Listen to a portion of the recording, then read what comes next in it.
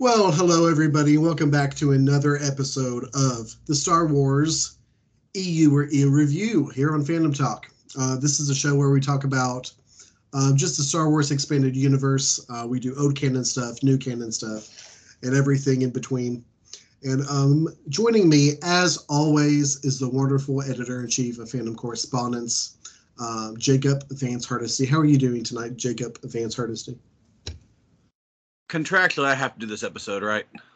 Yes, yeah. All right, I'm good. Is it a Rashawn Lynch thing, or are you just being like, I'm just here so I don't get fined? I'm just here to talk about Dynasty people so I don't get fined. Yes, that is where we're at. Understood. That's fine. But everybody, that is Jacob. I am Al here at Fandom Correspondence, and we do this show where we talk about just various stuff within the Star Wars fandom, various stories that we wanted to cover. And this very special episode, for anyone just tuning in, is the end of a trilogy of old canon books that we have covered. It's a Darth Bane trilogy. This episode is about the third and final book called Darth Bane, the Dynasty of Evil. And it is closing out our annual event of Sith Lord Summer, where we arbitrarily choose 3 months out of the year to talk about Star Wars stories that are more oriented, focused towards characters within the dark side of the Force. Thank you, everybody who has hung out for Sith Lord Summer. We really appreciate it. But we are reaching an end to the Sith Lord Summer, an end to our journey with Darth Bane and his apprentice, Darth Zana. And what a journey it has been, everybody. So jumping right into it, Darth Bane, A Dynasty of Evil, third book in the Darth Bane trilogy, written by Drew Karpyshyn, who is responsible for several of the Old Republic books, actually. So here we are, Old Republic stuff.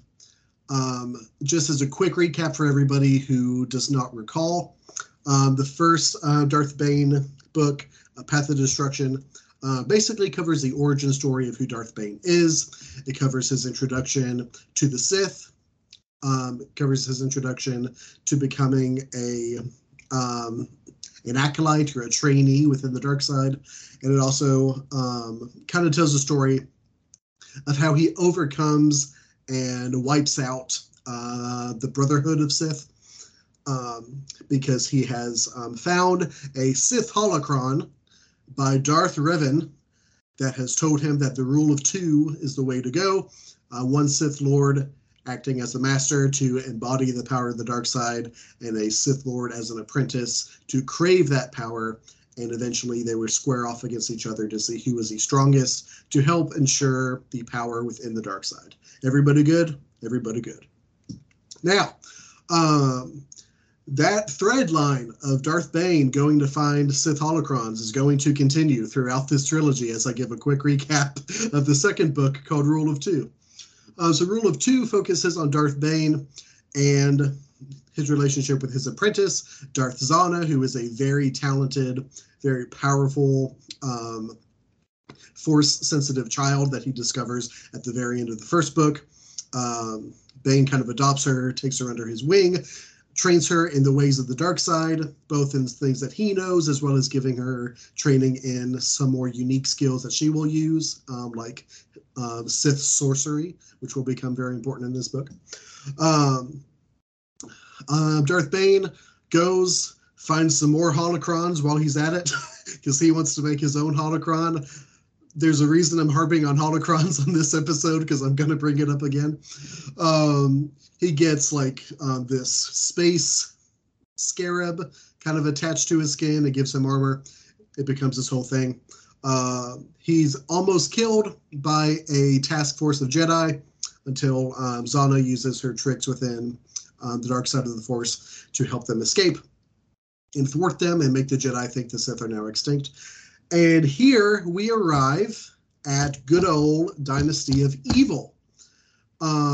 Jacob, cap me off a bit. What is going on in this last chapter of Darth Bane's story? Well, I'm going to surprise you.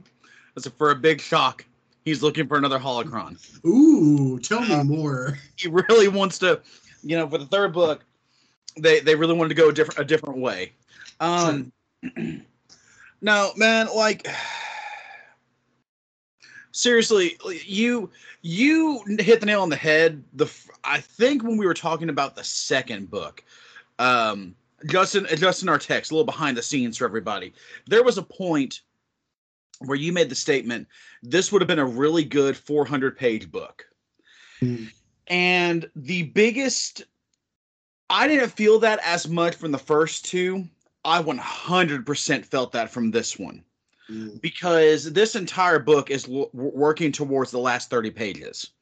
So yeah, to recap a little bit, as you said, Bane looking for holocrons is kind of a consistent thing, because, and I kept thinking they were going to go this route eventually. The most interesting part of the Sith and what they want, which, let me tell you, I still don't know what Bane wants. I have talked about how Bane does not have a goal beyond destroy Jedi Part 2 victory. Like, that is all he wants. He just wants to destroy the Jedi, which I get that, but there's no drive behind it. The Jedi didn't do anything to him. He just, oh my gosh, and that part annoys me. But to focus, just to stay focused. I'm sorry. Because in this one, he figures out, hey, the Jedi, which he doesn't go into this, but this is what they're ultimately alluding to. With the light side of the Force, the Jedi have the ability to become Force ghosts and become part of the living Force, and it is a end goal for them. Whereas the dark side of the Force and the Sith just kind of fade off into the ether.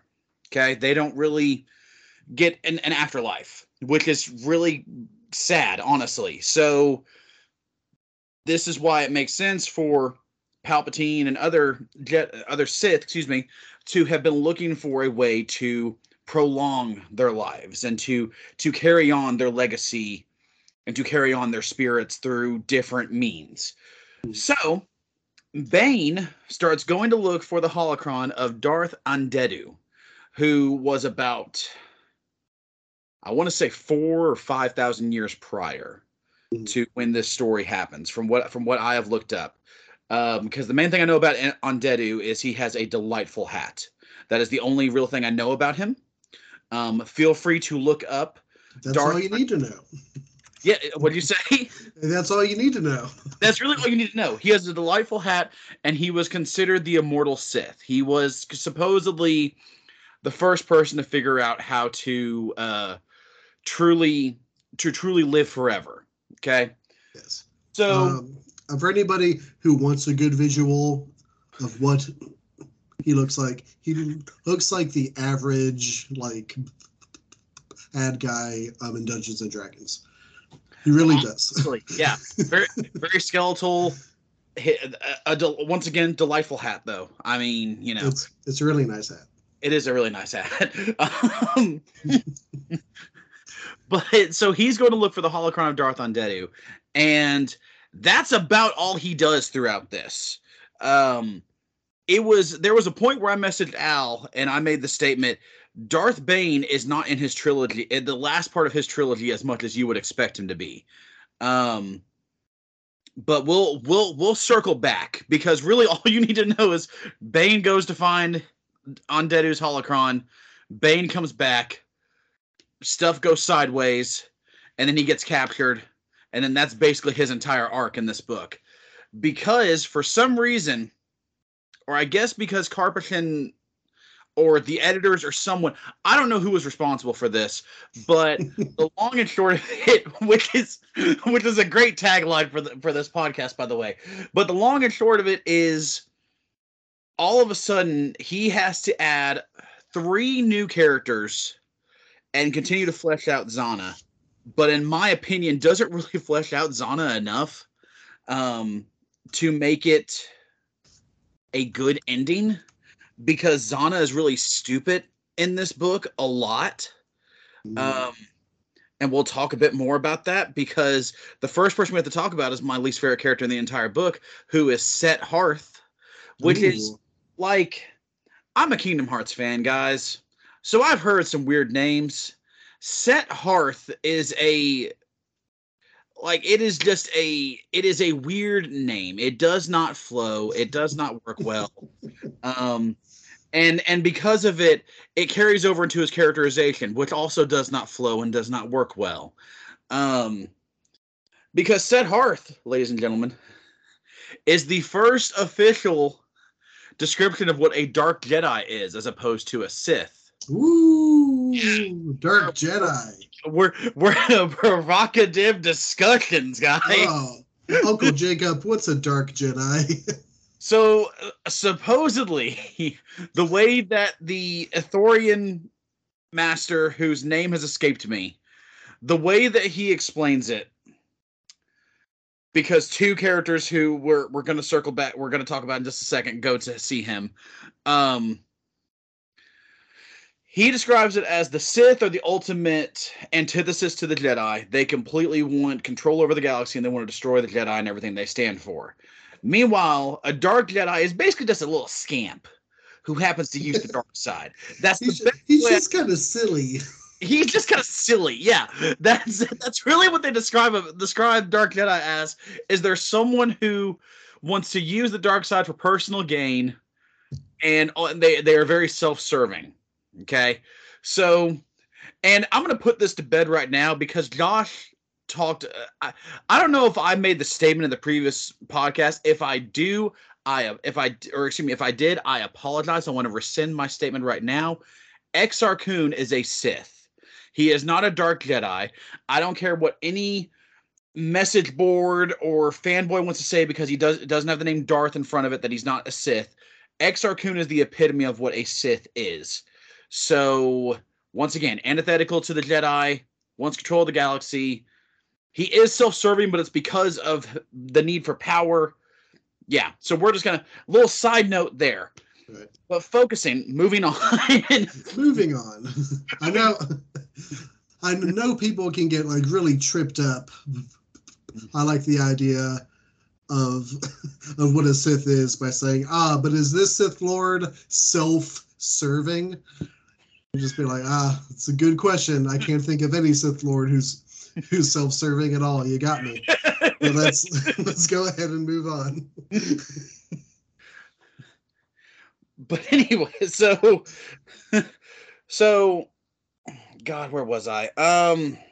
Set Hearth. Set Hearth, yes. Okay. Set Hearth. Set Hearth. Set Hearth. I feel like the Bunny and Hoodwinked. Keith, darn it, change your name.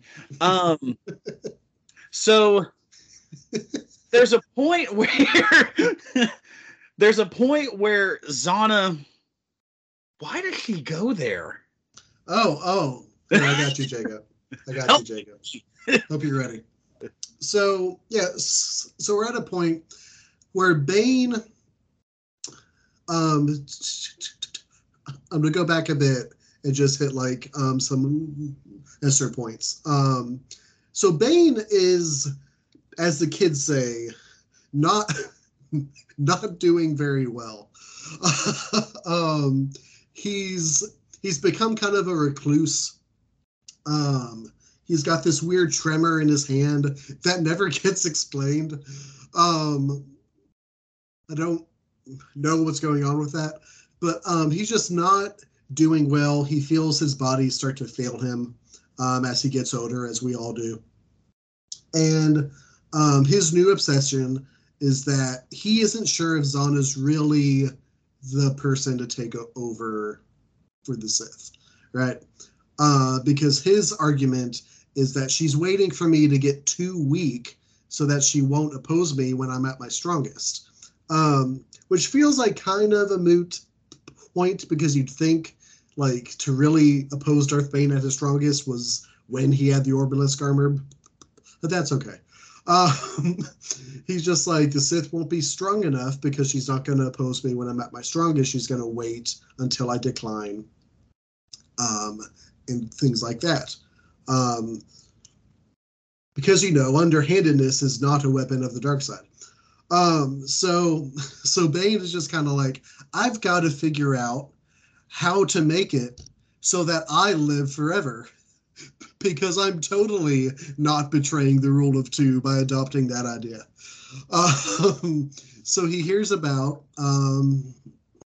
our boy Andy, and how Andy has this holocron that supposedly tells you how to extend your life. And so he goes and gets that. However, he knows that he needs to send Zana away, because if he just up and goes without any reason, without her, then Zana will just be like, okay, well, something's up. I'm going to go follow him. And like they could get into a confrontation, which he might lose because he doesn't have the means to extend his life in an unnatural way. Bane's adhesion to the rule of two kind of starts to crack a little bit at this part of the story, but it's okay. And so he's just like, hey, Zana, I heard there was a Jedi on this like little crappy Outer Rim world who just got killed. Anything that can kill a Jedi is worth us investigating. So go and check out what is going on this planet. I will be here when you get back. And so Zana goes off, and then Bane goes off and does his thing. And that is what's happening. And thus, this is how Zana eventually comes into contact with Set Hearth, because Set Hearth was also on that planet trying to find Sith artifacts. And the Jedi who was there, as kind of to broker peace between the rebels and the royal family of this world, but also to secure those Sith artifacts to bring back to Coruscant, to the temple, was also there. He was assassinated by, indirectly, he was assassinated by this Iktochi? Is that how you say that? Iktochi, I think, is how it is. Iktochi, thank you. But Iktochi, I mean, either way. I got you. Iktochi, a female Iktochi is there, acting as basically an assassin. Kills the leader of the rebels, but also in the crossfire kills this Jedi. And you might be thinking, how did an assassin kill a Jedi? Well, this Iktochi, whose name is simply known as the Huntress, has this unique force ability that obscures the force from Jedi and on the dark side users, so that they can't use it as well, or sometimes use it at all. It's kind of like the Evler beasts in the High Republic stuff. It just kind of like isolates the target from access to the force unless they're particularly strong. Huntress is going to come up again, everybody, so don't forget about her. So that is what brings Zana here. Zana eventually meets Set Hearth. Zana's just like, well, you know, when I kill Bane, I'm going to need an apprentice as well. And Set Hearth seems somewhat strong, so I guess I'll go ahead and recruit him, even though he's a horrible candidate for a faction that is based upon like the big picture and like the longevity of an ideology. But and she's just kind of like, who would be a good candidate for devoting their life to that? Probably this guy who left the Jedi because he felt like claustrophobic. I think he'll do perfectly in this. And so she recruits him. However, everybody, there is a C plot where everybody remember Caleb, the healer from the last two books? Well, after Caleb met his hateful end at the end of Rule of Two, you find out that he had sent his daughter out into the world, had her change her name, had her leave so that Darth Bane could not ever use her as a means against him again. So we find that Caleb's daughter, who has now taken the name Sarah, I don't know how we go from Set Hearth to Sarah. Sarah? But we do. So Sarah has been kind of bouncing around planets, offering services as a healer. She meets the crown prince of this planet and becomes his wife. However, this prince is killed by rebels because this happens to be the same planet that Seth Hearth had come to like find the Sith artifacts, all of that stuff. This one planet on the Outer Rim becomes the focal point of what is going on in the story. So Sarah wants to get revenge on just kind of everybody. That's kind of Sarah's deal. Like, if she were a Barbie, then this Barbie's job would be revenge. That's all she wants. Is to just get revenge on everyone who's wronged her. But her personal bodyguard, however, is a mercenary. Yes, there are 2 mercenaries active in the story. Yep.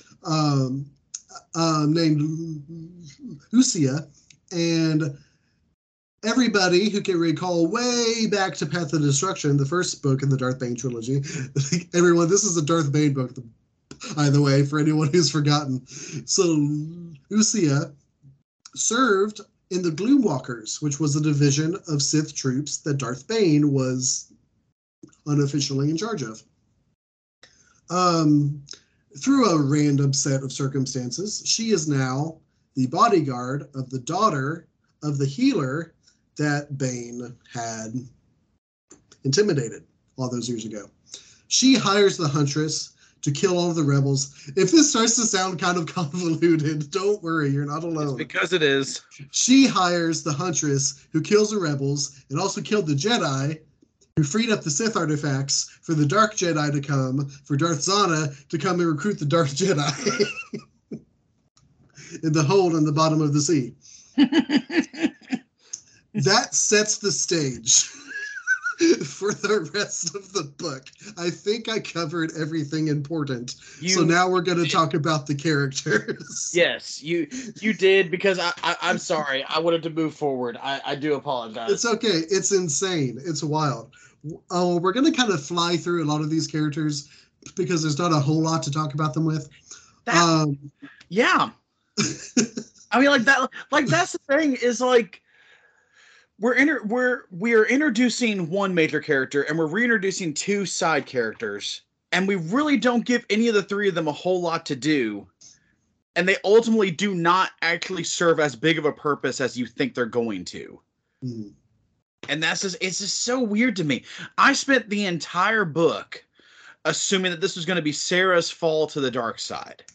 I literally spent the entire book just assuming that Sarah was going to be the one, like at the end, it was going to be this ultimate like destructive force that Xana sees and is like, that's my new apprentice. I don't care what happens to the other people. That's what I had assumed. Sure. And for some reason, for all of the people in this book, and for everything this book is trying to do, for some reason it's like, hang on, we need to do a redemption arc right at the end of this. Like we just need to toss that in here somewhere because Star Wars is about redemption. Which, don't get me wrong, I get that concept. Trust me, I do. But it just does not fit here. And it's so weird. I'm sorry. I'm getting ahead, Al. I'm getting ahead. Go ahead. So sorry. It's all good. It's all good. So yeah, we're going to talk about each of these characters.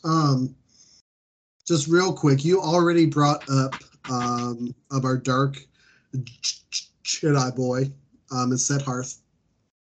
So we're going to go over him real quick, okay?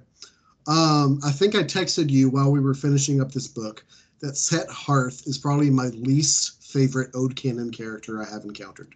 Yeah. And I really hope that so I've heard the comparison and the contrast kind of discussion between, well, what's a Sith and what's a dark Jedi.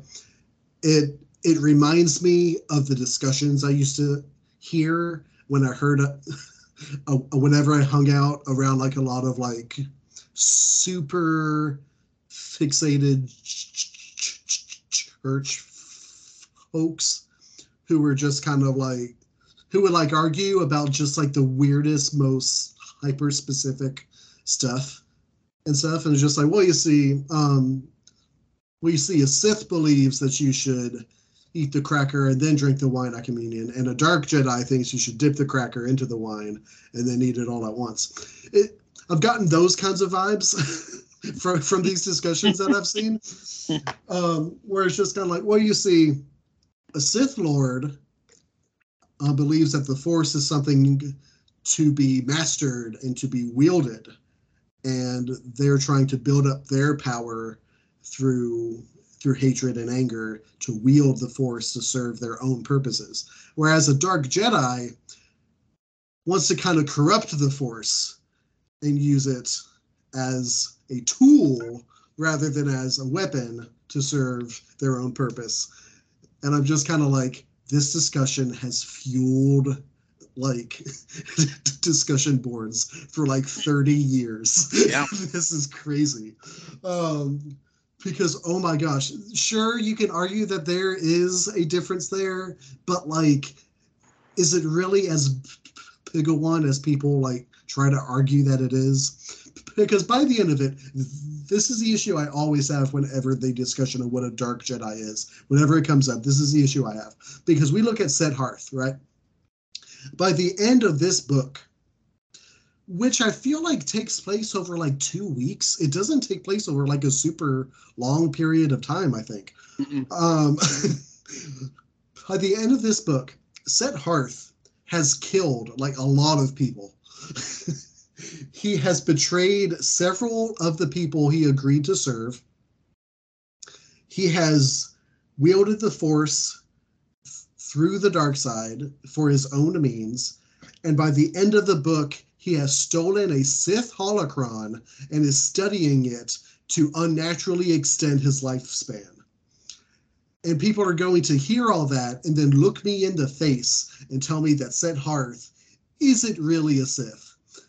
And like, I get what they're saying, but at the same time, it's just like, why did this become such a huge point of contention over the years?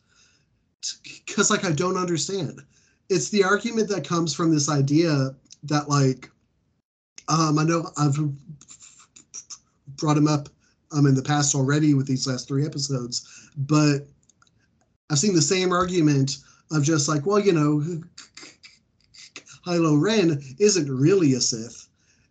And like, I go back and I watch these movies and I'm just like, well, I couldn't really tell from the fact that he uses the dark side, he serves the Sith, he kills his own father because it will help him be more in touch with the dark side. He kills a lot of innocent people, or at least orders them to be killed. But like, he has to have a redemption arc because of all the bad things he's done. But like, somehow he's just like a dark Jedi. And I don't see where the lines are drawn after a certain point. I just really don't. But Set Hearth serves no purpose in this story. Set Hearth could be removed from this book entirely, and ultimately things would go exactly the same way as they go. I really don't get what the inspiration with his character was. I haven't done a deep dive on him. I don't know if he pops up again in other old canon stuff. I assume he might. I mean, he has the holocron that tells you how to extend your life. That seems like a weird kind of Chekhov's gun to leave on the table and not use. But I don't know. I guess I'll do some research and find that out. But yeah, at no point was I convinced that Set Hearth was really going to play a big role in this story. And lo and behold, he did not. He's just kind of there. He's just kind of like swaying in the waves of the Force, just kind of going where the wind takes him. And like, I think there could be potential for that kind of character, but not in like the 200 pages of time that he has in this one book. So no, I'm with you. I'm not a huge fan of Set Hearth. Could have been left out of this book, and I would have been fine with it. But to bring up another character who you bring up, Sarah is utterly baffling to me. I don't get Sarah's character whatsoever, right? I get what she was kind of conceived as, just kind of like, there's this person who's trying to escape her past and she's trying to find purpose elsewhere. Kind of a reflection we seen with like the early life of Bane as well. And I see what he was trying to do with that. And then you go on and you find out that Sarah just sucks. And like, I know that she has lost people, and I get that she's supposed to be put up as this kind of tragic character, but in not very much time, because again, this book is only about 300 pages long. In not very much time, we see Sarah do the heel turn of being like, well, I want the rebels who were responsible for my husband's death to be punished. And you're just like, okay, I get that. 2, I'm going to blow up this entire prison, and I don't care that it kills people I'm friends with. Like, yeah. And the heel turn is just like, oh my God. And then when she has a chance, I can't stand this trope. I know I've ranted to you about it before, Jacob. Mm-hmm. She eventually gets the chance to just be like, hey, there's Darth Bane. He's distracted right now. I could kill him right now if I wanted to, or I could kill him way earlier when he's helpless in the prison cell, or I could do any of these things right now and get the revenge I've wanted for so long. And then he's just kind of like, but no, I can't. I'm going to go grab my friend's dead body, who's only dead because I took her on this rigmarole in the first place, and I'm gonna leave, and then after I leave I'm gonna come out and I'm just gonna die. And I'm just like, what what is your arc? What have you learned?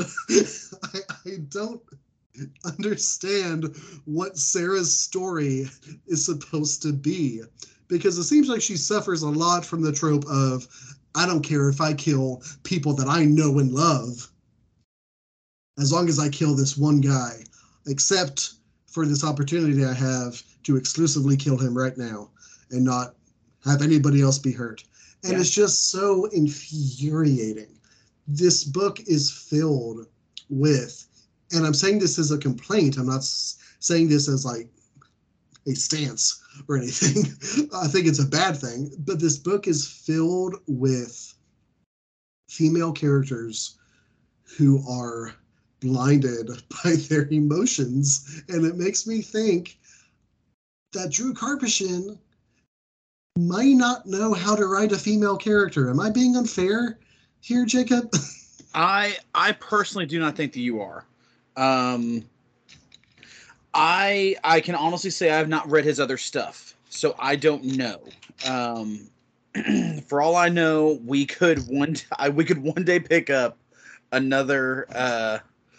We could one day pick up like another one of his if we ever just really get in the mood to, because what else did he also wrote? He wrote Revan, didn't he? He wrote Revan. He wrote Deceived, and he wrote the Old Republic Fatal Alliance. Yes. Yeah. Okay, so if we ever really want to go back to the old Canon's Old Republic stuff, we might see what else he's done, because I don't want to believe. I don't like saying that he can't write women. I don't like saying that he is a bad writer when it comes to that part. But I can't read this book and talk about this book in good conscience without doing that.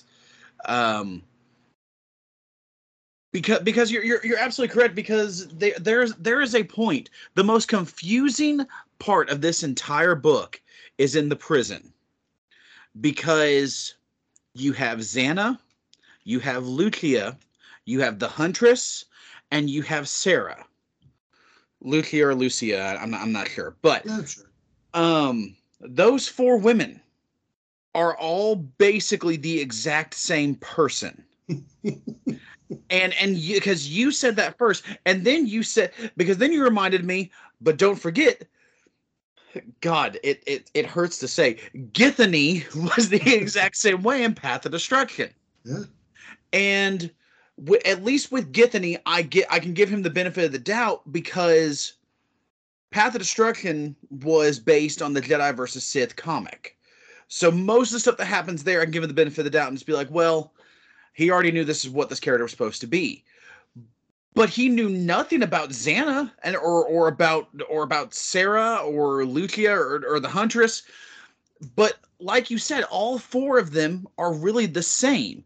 So there is a point where you have, and honestly, the main difference between Bane and Set Hearth is that one's a little scamp. I'm sticking with that description. So one is a little scamp. So you have two characters who are the exact same, and then you have four characters who are the exact same, and they're all basically running around this prison while circus music plays, pretty much, all trying to find different people and trying to do different things, and then trying to stop people from doing other things. And I have read multiple books with multiple cast of characters.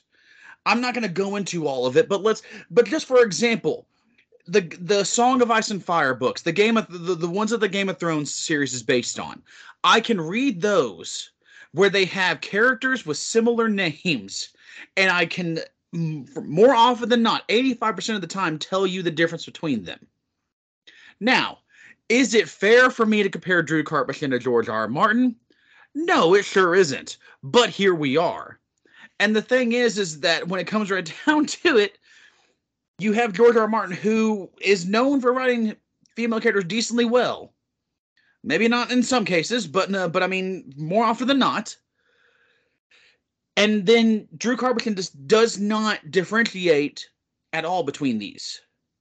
So no, you're not wrong, because there was never a point where I knew. Sarah is a really good example for this, because like you said, I did not know what her arc was supposed to be. I did not know what she was supposed to be doing, because especially by the end of this book, because reading, did you not think that she was going to be Xana's apprentice? I didn't know what to think. Okay. I'll be honest with you.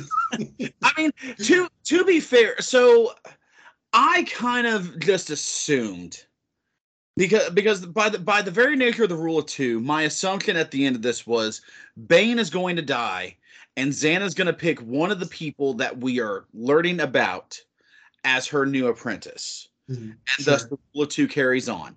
Sure. So by that, he creates a little bit of a mystery of who's it going to be. Because at that point, you have Set Hearth, who is a little scamp. You have the Huntress, who is supposedly the best fighter of everyone here, and also has abilities that we won't see again until the High Republic books, like you said. She's really good. Which is really underrated, in all honesty. Although she doesn't, but once again, her only defining trait that we know is she enjoys violence. So her only defining trait is that she listens to the first 3 Eminem albums. That's her only defining trait. Okay?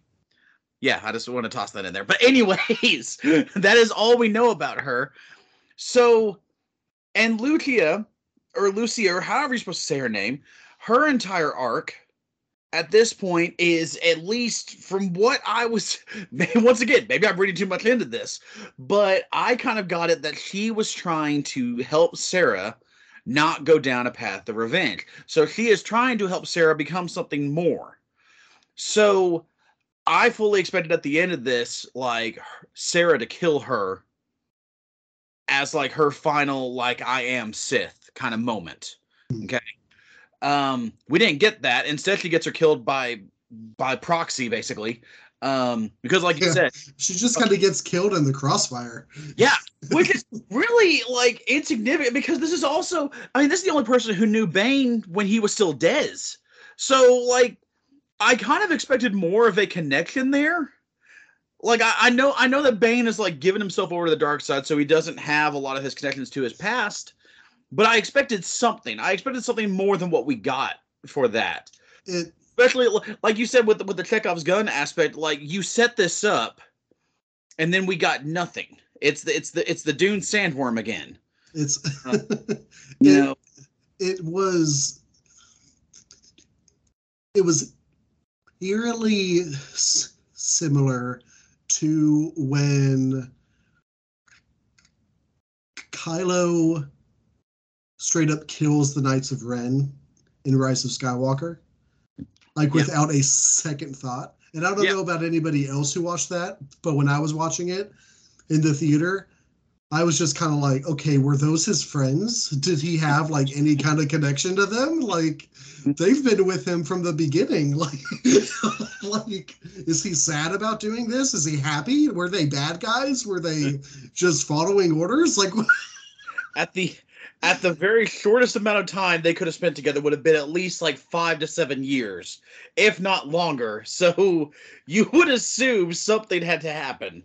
Yeah, it's wild. Yeah. And so you get a very similar experience with Bane and Lucia, where Lucia is just kind of like, you saved my life. This is my way of trying to save yours.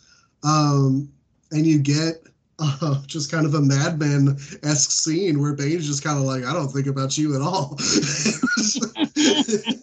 And then she gets aced, and she gets aced by Zana, which is like crazy because Zana shows up and is just like, you're taking too long to kill her, and just kills her herself, which is like out of character for Zana, because Zana is like evil, but she's way more like, okay, let me assess the situation, let's see what's going on. I wonder what's going on. But like in this one instance, Zana just comes in guns a-blazing and is just like, is that a person? Bah! And it just kills her immediately. And it's crazy. And it feels like such a tease. Like, it's wild. Not to mention, so if I had to choose one female character in this story who like seems a bit more individualistic than the others, it'd probably be Lucia, because she's at least having this like internal conflict of just like, you know, do I stand by my friend or do I stand by the person who saved my life and stuff like that. But then that's where Lucia's reasoning skills just like stop, because she takes stock of the situation and it's just kind of like, okay, here's what I'm going to do. I'm going to have this internal monologue where I fully acknowledge the fact that Dez is a Dark Lord of the Sith and he has done horrible things and has caused the death of like probably thousands to possibly millions of people, either directly or indirectly, okay? And I'm going to consider my relationship with my friend who literally saved my life and has gone through like horrible things in the last few months. And here's what I'm going to do. I'm going to just let Bane go with no contingency plan and then hope that Sarah agrees to run away with me. that is Lucia's grand plan. Mm-hmm. That it's crazy, man. She's just like, okay, I know what this is, Bane. I know exactly what you are. I know what you've turned into. And I owe you for saving my life. So in that single microcosm, that outweighs all of the horrible things you have probably done and are going to do. So it's like if a French soldier like saw Hitler get captured by somebody and was just like, well, you know what? One time, Hitler agreed to not kill me when I got captured. So I'm going to let him go. It's just kind of like, what are you doing? That doesn't follow at all. What are you going to do about the person that Hitler wants to kill who you're friends with? And then just kind of go, I'm going to assume they'll be okay. And that's Lucia's grand plan. And it's crazy. And it's, oh man, it's so wild. But Dez was the best guy around. What about all the people he murdered? What murder? Oh boy, it's crazy. It's wild. Okay, so I do want to get to our last slide character, who to me was one of the more frustrating people to read. So we have the Huntress. Huntress, who by all means should be one of the coolest characters in Star Wars. Yeah. Right? She should be awesome. Because she is strong in the Force. She has precognitive abilities, which are like wildly powerful. She's able to get like the idea of who Bane is from Sarah, from like a sketchy memory that Sarah had when she was like 5. And Huntress is just kind of like, he's really tall. I got it. And is able to use that to like not only find where Bane is, but like see everywhere Bane has gone. And like see what's gonna happen to Bane eventually. And like see like the Doctor Strange-esque like thousands of outcomes that are gonna happen between Bane and this totally other person she hasn't been told about. And you're just like, this character is one of the most powerful character in all of Star Wars. This is crazy. And then on top of that, she interferes with other people's use of the Force. And you're just like, wow, this character's wild. Like, there's nobody who can stand against her. It's crazy. And then you get to one of the fights that happen in the prison, and it's Huntress and Set Hearth fighting each other. And Set Hearth is just playing hide and seek with the Huntress for like 20 minutes. Because Huntress is trying to kill him, and Set Hearth is just like, haha, you aren't going to get me if you can't find me, and goes and hides in like this launch pad that's like 20 by 20 feet. And you're just like, can't she see the future? Isn't she a precog? Isn't that her whole thing? How is she not able to find this one man in like 400 square feet of space? This doesn't make any sense. And so, and I don't know, man. I want to hear your take on Huntress, because Huntress was a character that, to me, every time her name kept popping up in the story, I was surprised. I was just like, oh wow, she's still here. Okay, like they're still using her for stuff. This is crazy. How did you feel about whatever her character was? Well, so once again, you know, it's the second and third and fourth chapters of this book. I promise I'm going somewhere with this. Each set up a different side character.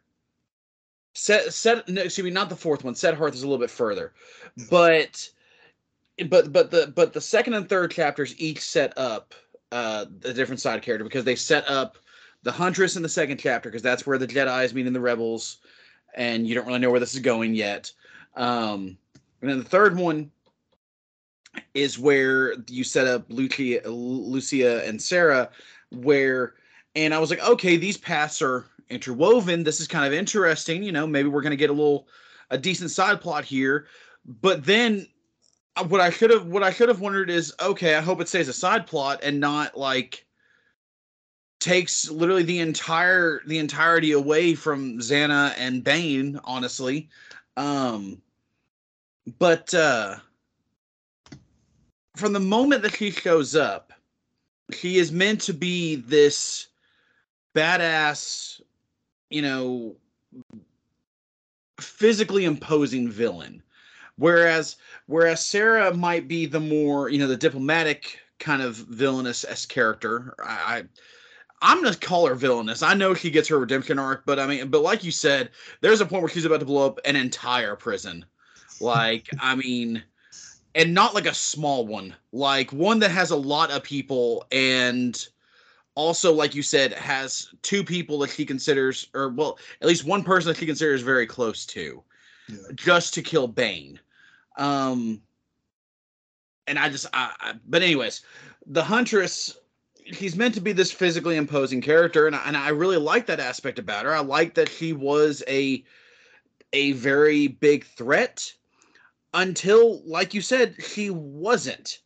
And you know, I know we haven't got to the finale just yet, But this will be a good segue. The Huntress is the one who ends up being Xana's apprentice. She becomes Darth Cognus. Darth Cognus, yeah.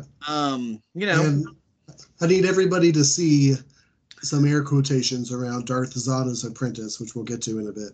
Yeah, that too. Yeah. Which, yeah, that's another thing. Okay, once again, the prison is the most confusing. The last 40 pages of this book are the most confusing part. I completely forgot he joins up with Bane first. Yeah. Yeah. Yeah. So, because Absolutely. he keeps getting hired to do this stupid stuff, and then eventually is just like, you know what, let's try this out.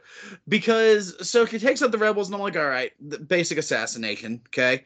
Then Sarah's like, I need you to take out Bane, and he's like, well, I'm gonna need all these people to help out. And Sarah's like, sure, yeah, more cannon fodder, fine, I don't care, just kill Bane, or bring him alive, excuse me, because he wants to kill him. Yeah. So he captures Bane, but then after Bane gets loose, he joins up with him to become his new apprentice, because Bane knows now that Xana is fully against him. Which, once again, I don't understand why he's upset. Like, I'm not trying to harp on this, mainly because I know whenever we get Josh on another Star Wars podcast, he might just railroad it for a second just to talk about how stupid the rule of two is. Which, fair, but shouldn't Bane like want her to try and do what she's doing? Like, it's, in my opinion, like, even so much so that, like, I understand the whole, like, she's just waiting until I'm weak. Okay, one, you're a Sith. You're supposed to be more cunning. You're not supposed to have this nobility or this solid strength. You're supposed to be like, I'm going to sneak around until I can destroy the Jedi. Doesn't it kind of make sense for her to wait until your guard is down anyways? Like, I'm not saying that Bane is stupid or a hypocrite. I am, but that's not what I'm trying to say. Because what I'm trying to say is that Bane is poorly written. And that's what the ultimate takeaway from this book is that in all of this, he is stupid for why he is upset that Xana is attacking him. So much so that when he gets back to the main person I'm talking about here, the Huntress, he's like, yeah, I guess you'll do. Which also is weird. Because, like, I don't understand, like, this concept of, I am going to be the most powerful Sith. I am going to choose a singular apprentice who is going to surpass me. That girl seems okay. Like, I don't understand how that is both his apprentices, and I'm using air quotes on the second, with the pluralization of that, but both of them just kind of stumbled upon him, and he was like, sure, let's see what happens. Like, I understand, I get that he saw that when he saw Xana as a child, he was like, well, she's young, easy to mold. Okay, that one makes a little bit more sense. Huntress is like a full-grown Itochi assassin woman that he just sees and is like, sure, you know, I guess at that point it's almost like a Ron Swanson or a Dwight thing, where it's like, anyone that could best me clearly needs to be my apprentice. I guess it's maybe that route. But no, I mean, like, because like you said, she has precognitive abilities until she doesn't, which I always hate that trope, because there's no way to explain it away. It's why I will almost probably never write anyone with precognitive abilities, just because I don't want to have to work around it, so I get it. But if anything bad is ever going to happen to them, but, like, I guess Set Hearth was that good at disrupting them? Or was his scamp power so strong that he couldn't be sensed by her? Maybe that's what it is. It was very scampy. It is. He is very scampy. It's a healthy plate of shrimp scampi on there. He is definitely a healthy plate of shrimp scampi. But I don't know. I just, because then for the last like 25 pages, it's he is the Pete Davidson SNL skit where he just goes, okay. That's literally what she is, where she's just going with the flow of whichever dark Lord of the Sith wins. She's just like, all right, sure, yeah, let's do this thing, which is just it's so weird.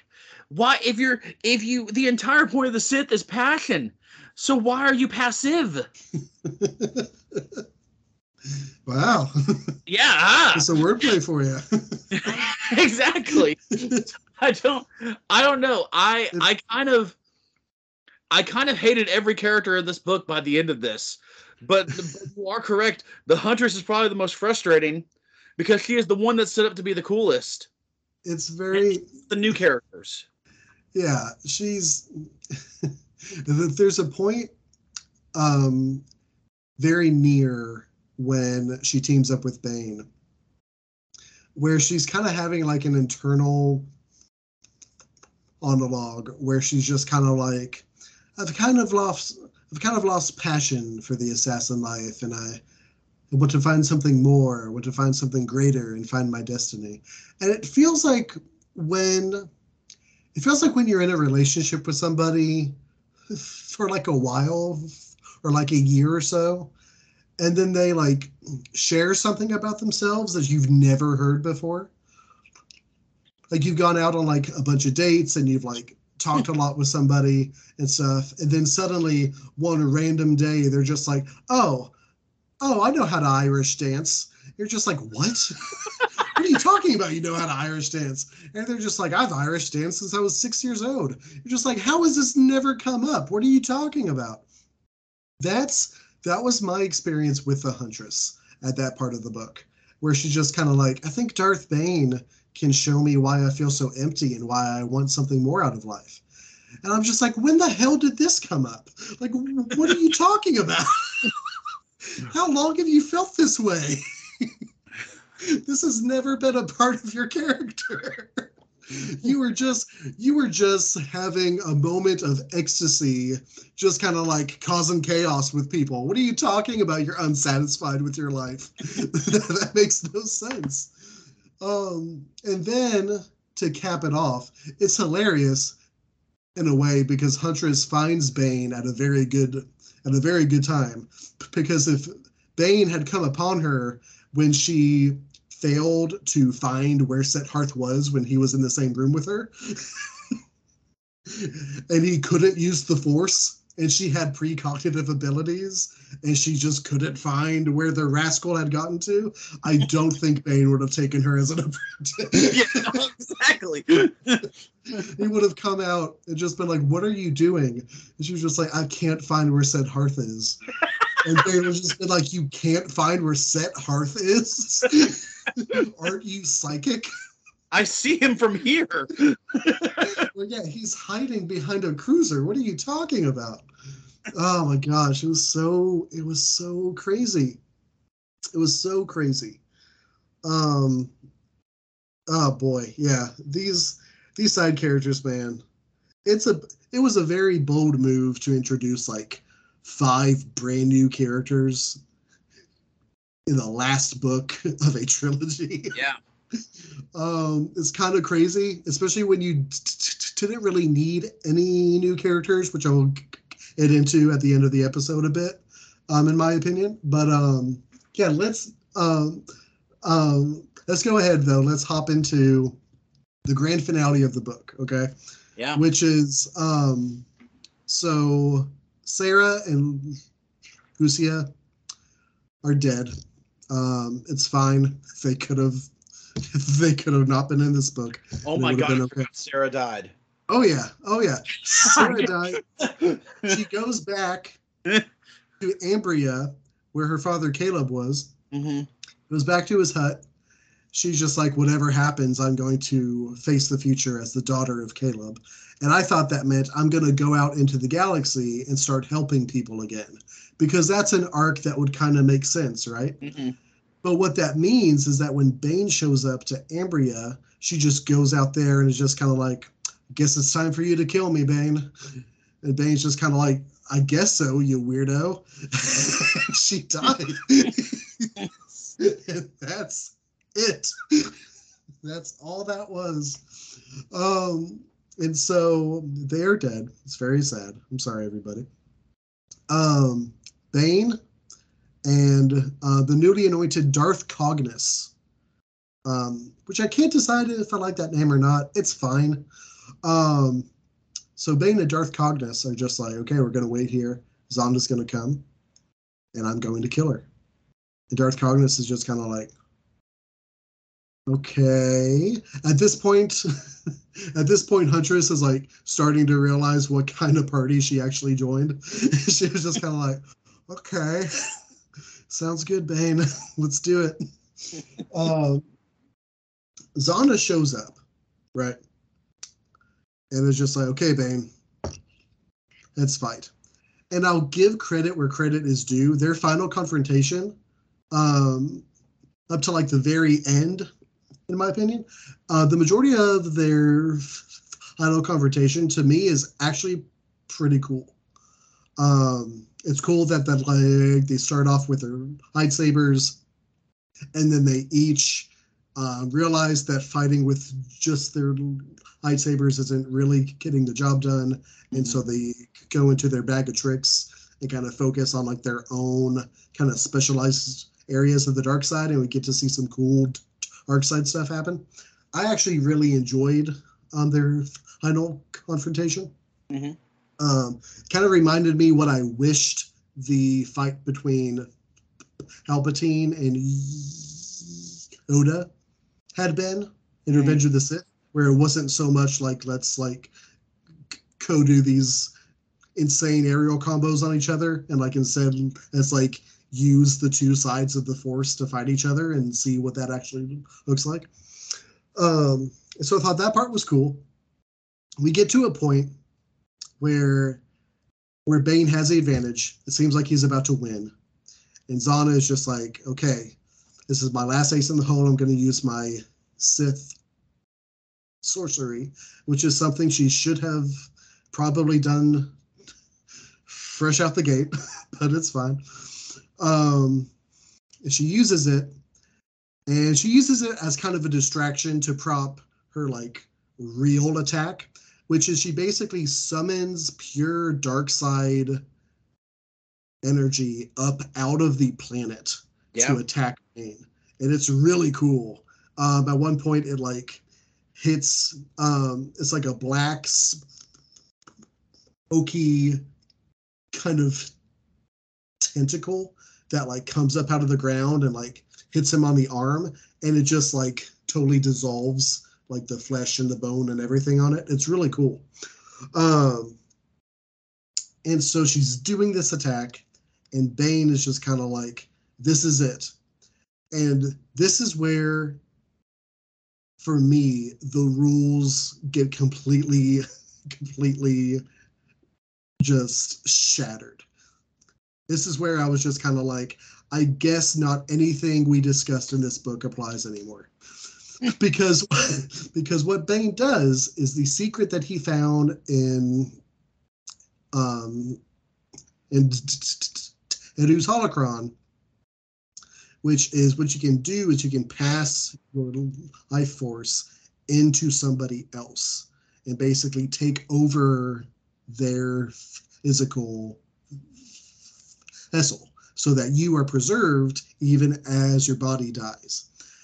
And one of the main things he takes away from this, it's wild to me because our boy Drew went out of his way to specify this, is that if you do this, you need to do this to someone who has a very weak will, because as the ritual happens, they're going to struggle against you. And if you can't completely dominate them, if their will is too strong, then you will be lost to the void, essentially. The same thing will happen to your soul as what happens to like all of the folks who got caught in the thought bomb way back in book 1. Like you'll just kind of be like trapped in like a void, kind of existing and not existing at the same time, right? So that's why, in Drew Karpyshyn's words, you have to do it to somebody with a weak will. And the way the book ends is that Darth Bane does this to Zana. And at that point, I kind of threw up my hands and I was just like, well, this is ridiculous. I am done with this story because that makes no sense. Because this whole time, you are led to believe, hey, man, Zana, something that Bane admits, Zana is more powerful than me. She has ways to use the dark side that I don't understand and I can't defend against. And she is powerful enough and determined enough to overcome me and take control of the Sith and slay me. So what I'm going to do is I'm going to do this ritual that requires a weak-willed individual and do it to her. Because that makes sense. And son of a bitch, Drew Karpyshyn is going to heavily imply that it works. And that is, like, I mean, does the word of the author not count for anything anymore, Jacob? So, to clarify, Karpyshyn has come out and said that Zana did win. Okay, well, he has a hell of a way to indicate that. What he has said, he wanted to introduce just a hint of subtlety about how much of Bane survived. And he said that he left open the... Because I looked this up, because I already looked it up, because I was like, son of a bitch, is that true? And... Because for anyone who has not read it, and God bless you if you have stuck to all 3 of these episodes without actually reading this. But... So they have their fight, and then at the end, when Cognus or the Huntress, or whatever you want to call her, walks up, she doesn't know, because it's through her point of view, and she doesn't know if Bane won or Zana won, which, honestly, I think is a good way of doing it, okay? It's 1 step forward, 2 steps back for old Drew Karpyshyn. Because she looks down as Zana is explaining how she is the new Dark Lord of the Sith and Bane is gone, and she looks down and she realizes that Zana keeps flexing her left hand, which, as we discussed earlier, and to be fair, he did place nuggets of it throughout the book, that that Bane's left hand was the first thing that started having these tremors. It's not really explained why. It's kind of, I mean, I'm going to level with you. Things happen to Bane in all 3 of these books that just aren't explained. Because if there was a point where he had tremors, Al, and then all of a sudden Quotus and the other Sith asshole showed up just to taunt him, like, I would have been like, yeah, that makes sense. You know, this is never going to be explained ever again. You know, but that's fine. But no, so I looked this up because apparently there were a lot of fan theories about did Bane... there was even apparently a fan theory that Bane's spirit kept going from Sith to Sith to Sith until he's actually Palpatine in the movies. I mean, based just off of the ending of the book, I could see where the logic of that came from. Like, I can. But Karpyshyn personally clarified the situation. I'm reading from this on Wikipedia. Personally clarified the situation with a post on his website saying that Zana had won the battle. He said that he wanted to introduce just a hint of subtlety about how much of Bane survived, and that he left open the possibility of revisiting the situation at some point, saying that what was supposed to be left ambiguous was whether or not Bane was still alive in some way, or if just a small part of his identity imprinted on her. Which, in a world with Twilight, sounds even creepier now than it did before. Okay, well, here's the thing. I'm glad you did the homework on that. I really Appreciate that. Happy to help. Here's the thing, though, with the both of those intentions, it still causes you to just throw out the rules that were established about about this thing, because there were only two outcomes that were given about trying the ritual. Is that either it works and he takes over a body, or it does not work and his soul is lost into the force void, which is terrifying. I'm going to call it that from now on. And those are the only two outcomes. And there's a point where, like, there's a difference in a story. There's a difference between revealing something new that always had the potential to be there, right? And just breaking the rules that you made as an author, right? And I feel like this kind of leans more towards the latter there. Like, I don't feel like trying to say, I wonder how much of Bane really survived the ritual. I don't feel like that's really revealing anything that was in the back of anyone's mind. I feel like that's just saying, hey, you know that thing I said before? Well, that's not actually true. I lied. That kind of is where I'm coming from with that kind of explanation. And I don't think that's really unfair. I don't know.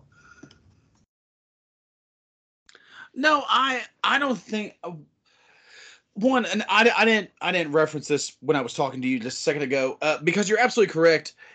Once again, Bane is written poorly.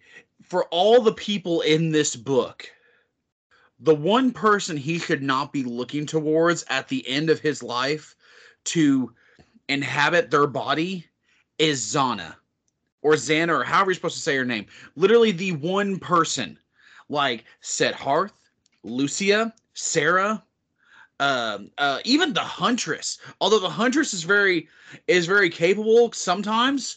Xana is the only person who he has made the statement has an iron will in multiple occasions.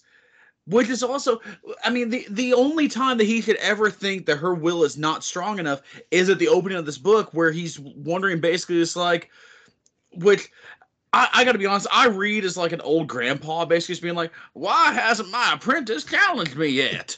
That's basically what the opening, what the first time we see the first Bane chapter, that's basically what it reads like.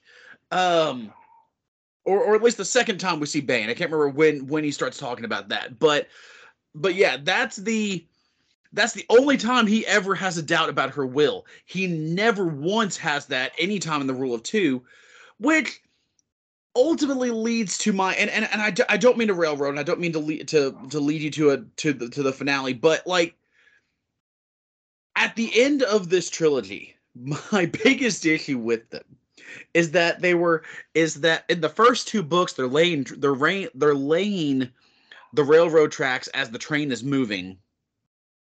But then in the third one, they literally had 2.5 years of preparation.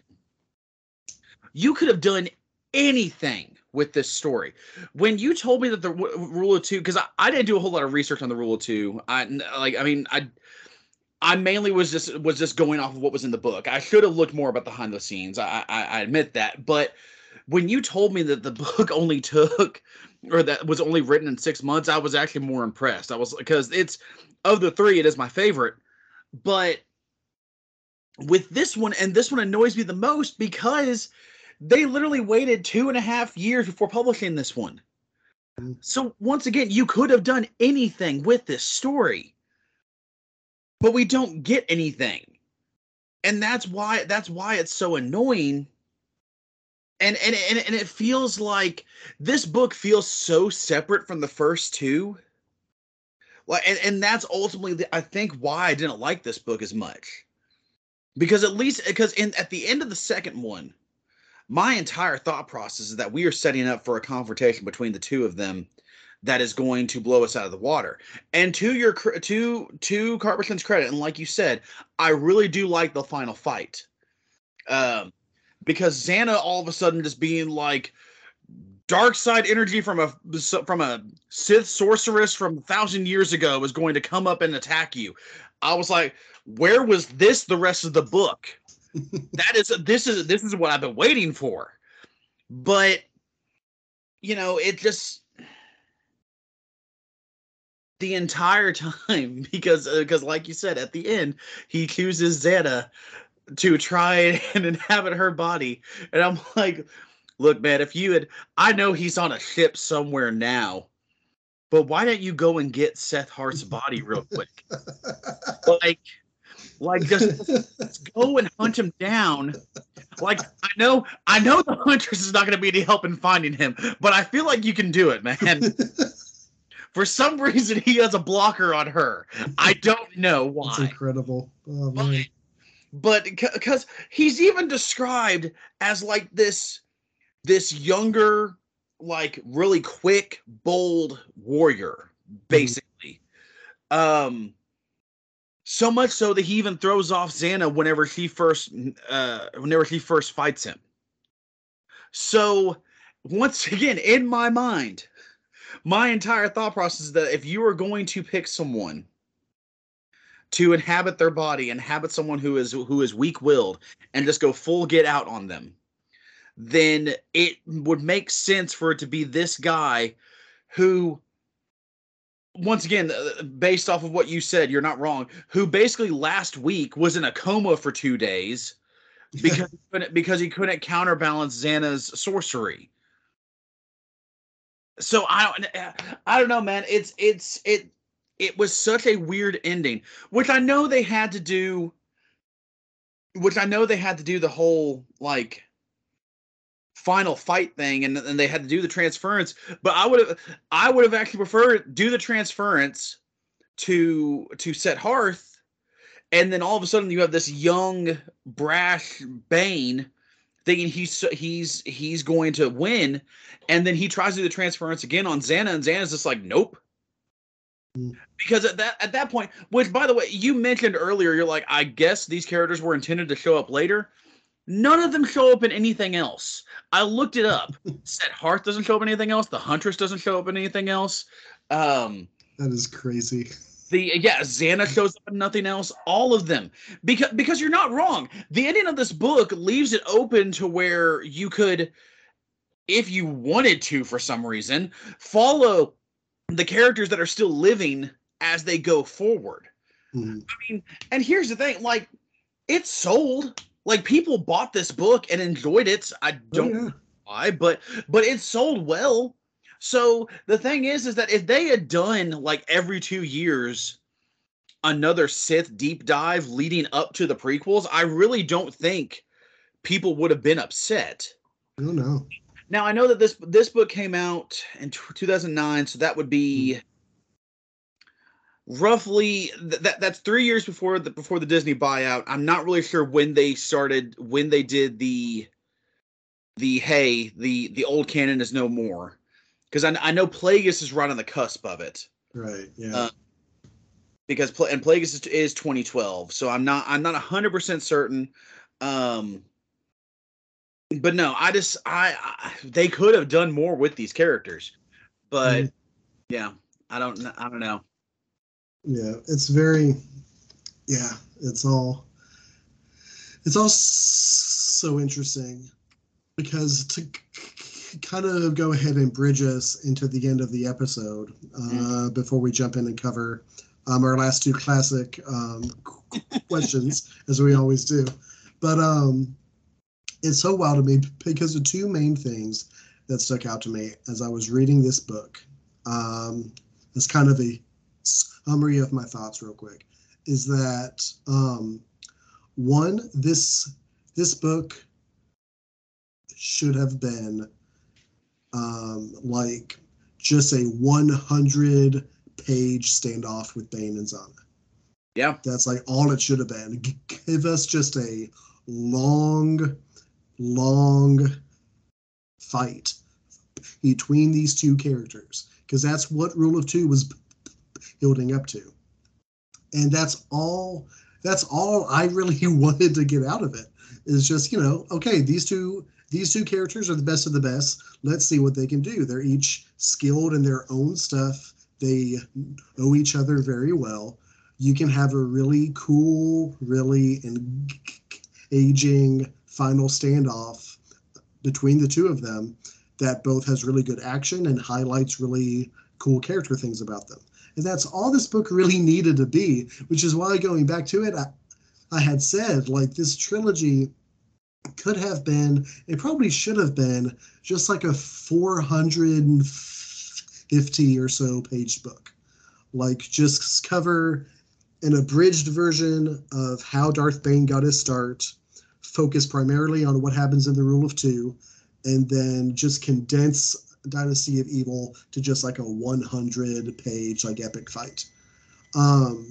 And it would flow way better. You wouldn't have all this nonsense just distracting you from the only thing you care about. Like, like, come on, man. I didn't pick up Dynasty of Evil, the last book in a trilogy about how the Sith grow more powerful by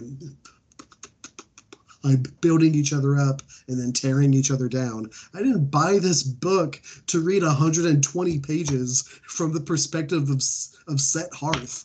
Like, like, I bought it to see two Sith Lords just like throw down. And that's all this book really needed to be. And then the second part of this is that, and I've talked about it some on the other episodes for the other two books, but there is so much fluff in these books that are just like random B and C plots where I just don't know what our boy Drew was trying to accomplish with them. I'll like read something and it'll say that, like, you know,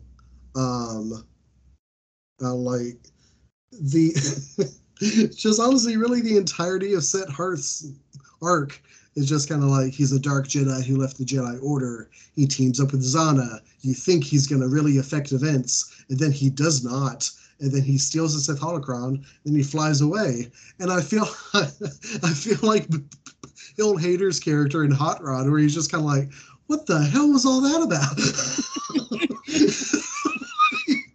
Because I'm reading this book and Set Hearth just gets off scot-free, has a Sith holocron with him, and is flying away from all the chaos and all the combat. And I'm just kind of like, why was he a part of this? What was that even about? You have this whole arc with Lucia, where she's just some random background character from the first book who you don't even think about again. And then it's just kind of like, well, see, actually, she became a mercenary, and then she had a close call with Sarah, and Sarah helped her, so she became a personal bodyguard for Sarah. And like now she has these weird conflicted feelings about who Des used to be and what he is now, and how she can betray. I was just like, what is the point of this subplot? I bought a book to watch two Sith Lords kill each other. That is all I wanted to do with my Sunday. It was all I wanted. And then I get to the end of her story, and Lucy is just like randomly killed off in a crossfire. And I'm just like, what was the point of having this character in this book? And I don't understand. And I want to believe that Drew really had a vision for this story. I want to believe that everything was finely tuned and everything played out the way he always dreamed it would. Because, like, I know how big of a deal it is to, like, write a trilogy that you're passionate about. That's crazy. That's an amazing opportunity. And, like, I'm not trying to take the stance of just, like, oh, he didn't really care, or, like, he didn't put a lot of thought into it. Because I know how it feels to have a passion and have agency within it, and how amazing of a feeling that is. It's just that I don't understand, is my main takeaway from so much of this trilogy. After reading through it and just trying to vibe with all the twists and turns, and I'm just like, I don't understand. Like, you know what I mean? It ends it ends with so many question marks that you can't see the exclamation point at the end, if that makes sense. You're just left more confused than anything.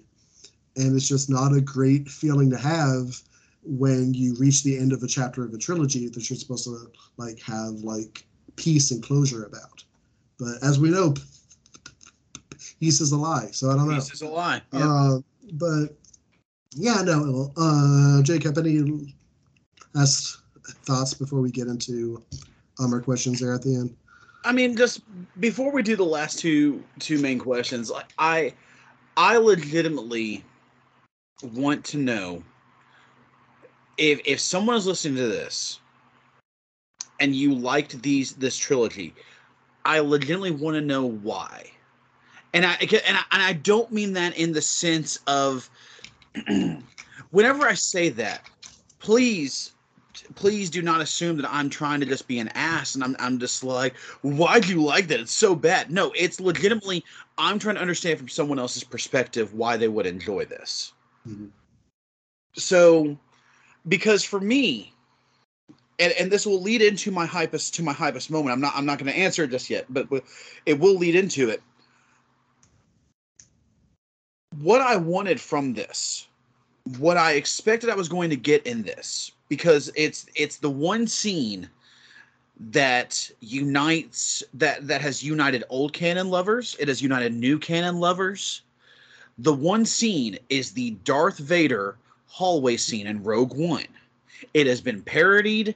It has had memes and GIFs and everything else about it, and everyone loves it. And if you mention anything about the new movies, everyone goes, Rogue One was okay. That Darth Vader scene was awesome. Okay? Yeah. Everyone does that. The main exception being our very good friend Josh, but anyway. Yes, Josh is the only one who is the exception on that one. Okay? But when people say that, my assumption, what I always take from that is they are viewing this the same way they watch an 80s slasher movie. Okay? Obviously, which once again, going back to the horror, I guess I'm ready for Horror Fest, man. I keep going back to the horror movies. Dude, same. But, you don't watch Friday the 13th, wanting the camp counselor, most of the early camp counselors, and Kevin Bacon particularly, to get away from Mrs. Voorhees. You don't watch Texas Chainsaw Massacre wanting, especially those two people that were assholes in the front seat, wanting them to get away. You want the aspect of why you watch these is you're like, oh, they're gonna get them, okay? So, which, God, I hope no one watches movies like that. But they're gonna get them. They're gonna get them. But that's always what I've taken from whenever people say they love the hallway scene with Darth Vader. Same way with how they view how they liked Darth Vader and Obi-Wan Kenobi, because we finally saw the ultimate badass Sith that we knew from the original trilogy be able to do the stuff that we wanted to see with modern technology. Okay, and I have no issues with that. Let everyone have their dark side fantasy enjoyment, whatever. Okay, that's fine.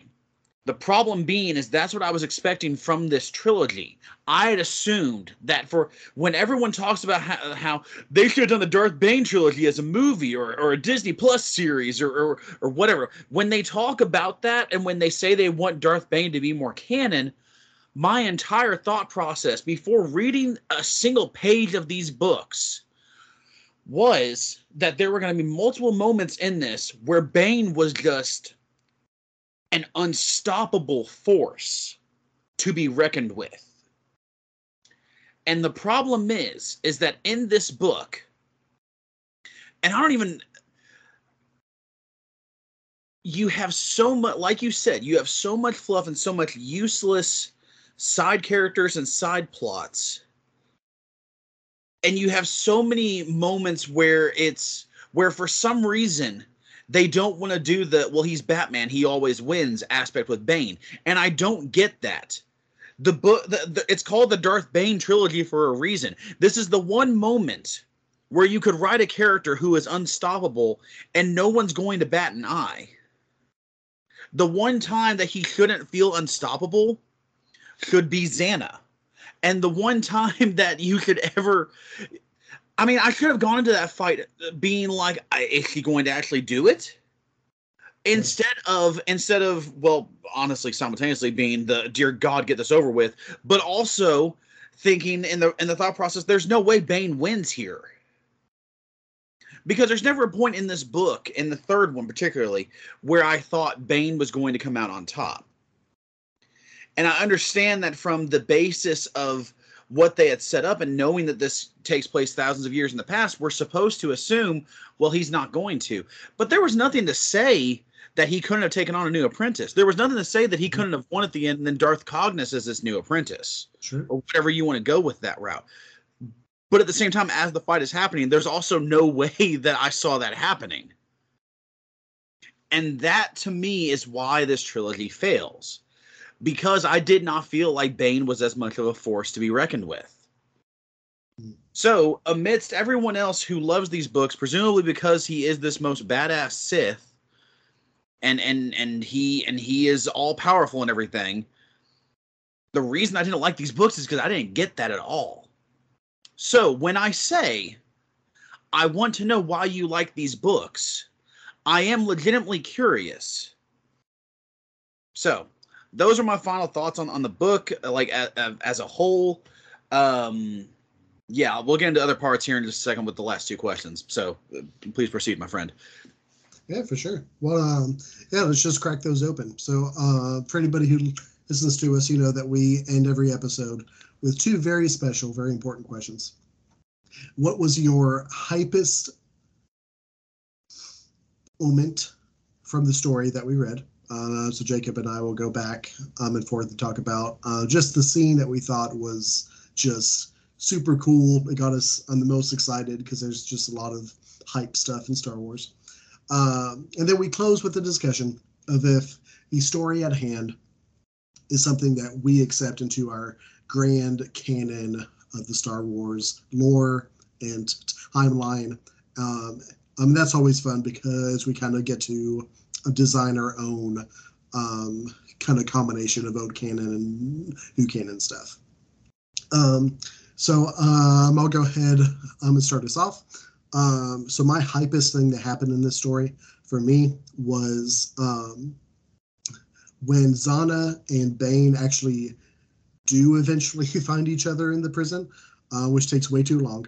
But when they do actually find each other, I thought that confrontation between them was really cool and really well constructed. Just because, for anyone who doesn't recall, so Bane does not have his lightsaber at that point. And kind of the main advantage that Bane has always really had on Xana is that he's way better with lightsaber. He has like a really aggressive style. He's learned how to blend several styles of combat together to be really unpredictable. And whereas Xana obviously is very strong in her own style, that's kind of the clear advantage that Bane's always had. So to see them square off where Bane does not have his primary tool of defense, and seeing him just kind of have to like evade Xana's like lightsaber in kind of like a kung fu dodge style, while like trying to throw as much of like the force lightning at her as possible. And it just kind of evolves into like almost a dance that they do with each other, of Bane constantly avoiding, trying to squeeze in the lightning bolts whenever he can, and Xana trying to press her advantage. I thought that was really cool, which also reinforces my original idea of just like the whole book should have just been that. It should have just been a long, arduous struggle between the two of them, where each of them had to adapt. Each of them had to show why they were as strong in the Force as they had claimed to be. So I thought that was really, really cool. And that was my choice as far as hypeness goes. How about for you, Jacob? Solid pick. Real quick before I do mine, because I just had a thought. Because you mentioned you were like, you've said a couple times, this entire book should have been one long battle between the two of them. I do like that, but and the book should have started off that way with a really long fight, and then the rest of it is literally them completely negating the rule of two. Hear me out, and then building up their armies like against each other, and then just destroying a planet at the end, like redoing because at that point, then you also have this mentality of where Bane has completely lost the entire plot of the Rule of Two himself, and then at the end of it, you could even have this whole thing. If your end goal is Xana becoming the new Dark Lord of the Sith, you know this whole thing where he even makes that statement of like, look at what we have done, all because of you, and because you refused to accept that I could be your successor. Like you had this whole, I can't get out of the writing mode because I'm like, this could have been better. but no. Moving forward. Sorry. Okay, hypest moment. Once again, Darth Vader hallway scene is what I wanted, and I got it for 4 pages. 4 pages in the entire trilogy, because when he goes to get Ondedu's holocron, literally no one can stop him for some reason. All of these people, and he does make reference to like all of these people were worshippers of Ondedu. They're primitive. They haven't done any, because it's all in the center rim or in the core world. So like they all look like ancient ruins and stuff like that. And so I really like that concept. I really like when we go to planets like, I like going to planet like that, going to Tython and the end of the second one. All that was really cool to me. But when Bane goes here, all these guys are coming out and trying to fight him, and he's just unstoppable. Like he's force choking, he's throwing the lightsaber, just cutting people down left and right. There's even a point where like I read it almost as a comedy, because like one person opens the door and then just immediately shuts it again after he sees someone just getting destroyed outside, and he's just like, you know what, it's not worth it. And Nope. Respect, I get that. But yeah, so that was my hypest moment of just him getting the holocron, and just no one being able to stop him, just because that, once again, that's what I wanted from this. That's what I expected from this book. That's what I assumed I was going to get, and I didn't get hardly any of that except for that moment. That's fair. Yeah. That's fair. That's also a good choice. Yeah. Things like that, like if everybody wants Bane to be more active in like the new canon stuff, I would want things like that. Like I would take like we've talked about it before. It'd be kind of cool if like as a companion series to Tales of the Jedi, if they did Tales of the Sith, and like and Darth Bane just had like a 3-episode run where like he has an episode that details like destroying the Sith Empire. He has one that's just really just kind of a montage of him going to like the various temples to raid the holocrons, and then he has an episode that I would want, which is just like a long ass like fight between him and Zana. I think that'd be really cool. It'd be a really cool and easy way to kind of slip him into the main canon in a big way. But yeah. But anyway, hey everybody, and Disney and LucasArts, if you need idea guys for new Star Wars content, just hit us up. All right, we've come to the end. We come to the last question, arguably the most important question. Is Dynasty of Evil, does it make the cut for our respective grand canons of Star Wars lore? I will go first, and I want to bring to light a point that I had brought up way back in April of this year when we covered the Darth Bane book, where I said I have a theory about Palpatine that I want to wait to bring up until we cover the Darth Bane books. And so that time has come, and it goes directly into if this last book enters my grand canon or not. So I had always had a theory that the reason why Palpatine is the Sith Lord who ultimately wins, right? It's a short-lived victory in the grand scheme of things, but he ultimately wins, is that he was the one who kind of flouted the rule of two. He was the one who was just kind of like, okay, I've seen what everyone else before me has done. I'm going to do things differently. That's why he swaps apprentices all the time. That's why he has various like Sith acolytes and assassins and like the Mauls and the Asajj Venturesses and people like that kind of in his back pocket all the time. And that's why he wins, is because he sees the flaws of the rule of two rather than embracing the laws of the rule of two. And that's why we see him, even in the original trilogy, kind of always open to a new possibility, right? He takes an interest in Luke because he can feel how strong Luke is. And he's just kind of like, well, you know, I can take you on as my apprentice and we can rule the galaxy instead. And that's the secret to Palpatine's success, is because he actually eschews the rule of two rather than embrace it as all the Sith who came before him did.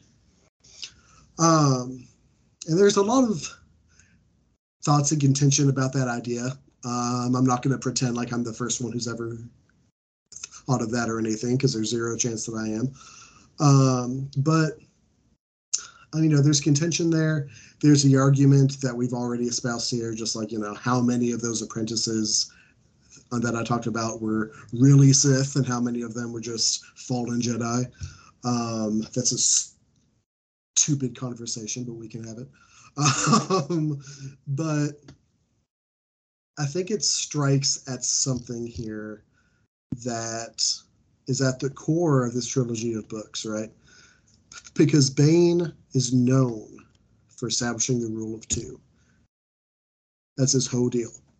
And what this book does is it shows that when it comes down to it, at the end of the day, maybe Darth Bane isn't actually into the rule of two. Maybe the rule of two for Bane was less a principle or an ideology and more of an excuse to build the world he wanted to see. Because we see as soon as he starts to get infirm, as soon as he starts to catch himself slipping a bit, he suddenly starts to really play very loosely with the rule of two. He starts to kind of adopt this persona that's less so, I am the paragon of the dark side, I am the Lord of the Sith, and more so a more desperate kind of just old man who's like scrambling to try to extend the time he has. And in a lot of ways, there's an argument there that adds a lot of layers and depth to who Darth Bane is. But personally, for me, I'm always a lot more a fan of the type of villain who buys into his own ideology. I think that's a lot more rare, and I think that hits a lot harder. There's this very classical idea that a good villain in a story is one that's convinced that he's the hero, right? He's convinced that what he's doing is right. And you see that really strongly in Path of Destruction. You see that still there in Rule of Two. And then in Dynasty of Evil, you see that really start to come undone. And so the reason why I brought up my theory about comparing Bane to Palpatine and their approach to the Rule of Two is that what Dynasty of Evil has kind of done, in my opinion, is it really kind of tarnishes the kind of character that Bane could be. because you have this opportunity to take Bane, realizing that he's not as quick as he used to be, he's not as strong as he used to be, his time is coming, and having him just being like, okay, Zana, it's time now. Like, if you eat me at any point after this, it won't carry the same weight. It's you and me, end this now, and see who deserves to be in charge of the Sith. That is a character that I can get behind, because that is an ideological villain who believes his own ideology. And what we're left with instead is this guy who uses the rule of two as an excuse and uses it as a crutch and changes the rules about it all the time to really become just kind of a sad character.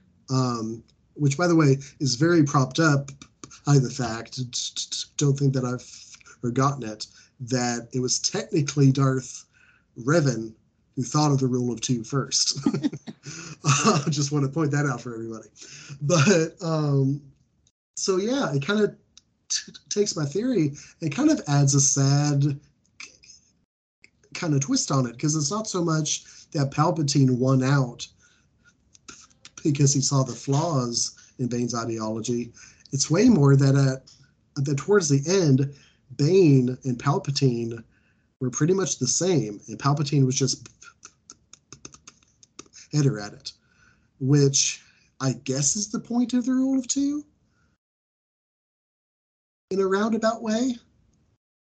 But I don't know. All that to say, when you have a character who's supposed to be significant, who's supposed to be the end-all, be-all of bad guys in your fandom, with someone like Darth Bane, and you read the last of his books and you come away with just a kind of sad, kind of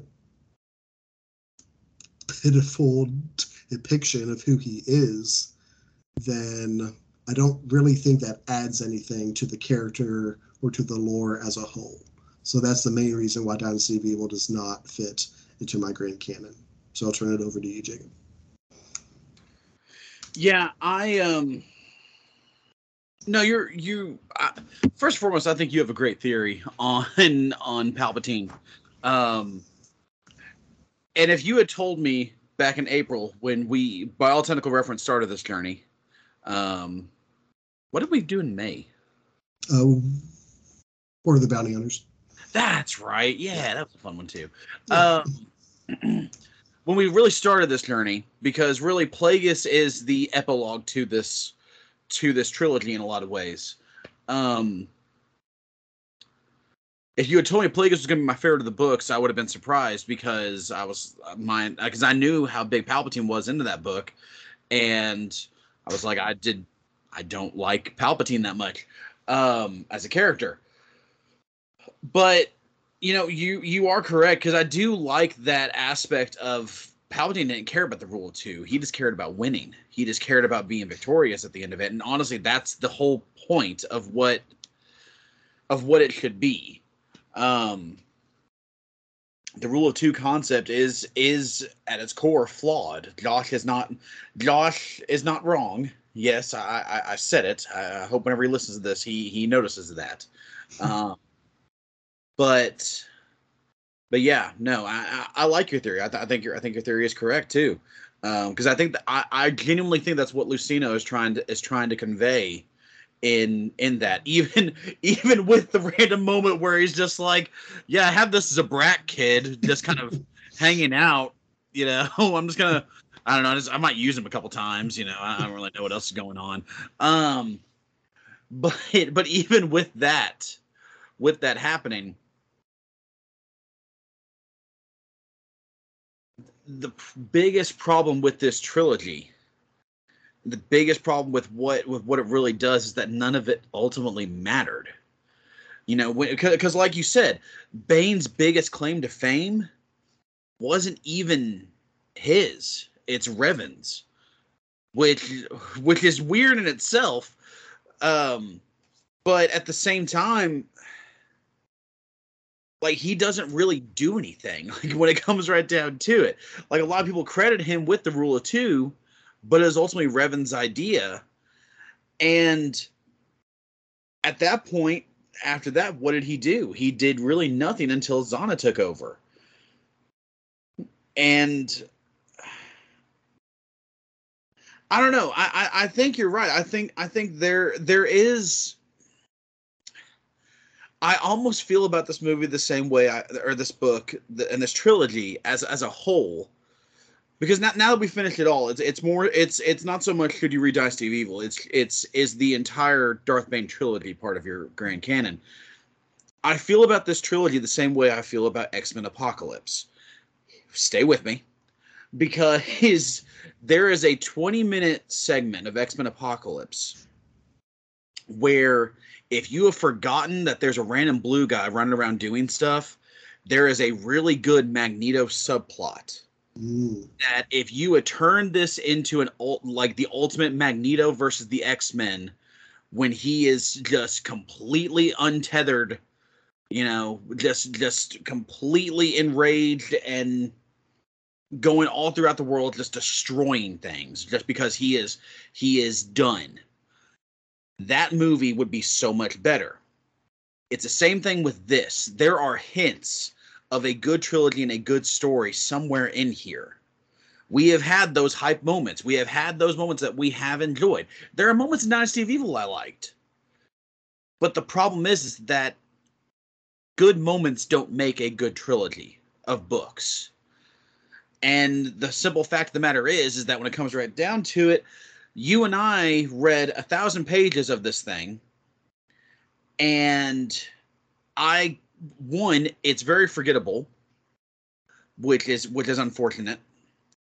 And 2, once again, it doesn't really have a point at the end of this. Every other not even just looking at books in general, every other Star Wars book I have read has a theme and a point that it's trying to convey by the end of it, to add to the mythos of Star Wars. And this one is basically this Sith Lord who ultimately did not do half the stuff he had claimed to do. Which is why, like you said, a much more interesting book would have been if at the end of this we start to realize that Bane ultimately wants to have a solid legacy, but he has nothing. That is a more interesting story, and that's what I would care about. But the fact of the matter is that that's not where they go. So ultimately, no, once again, if you loved this trilogy, if you loved these books, I legitimately want to know why.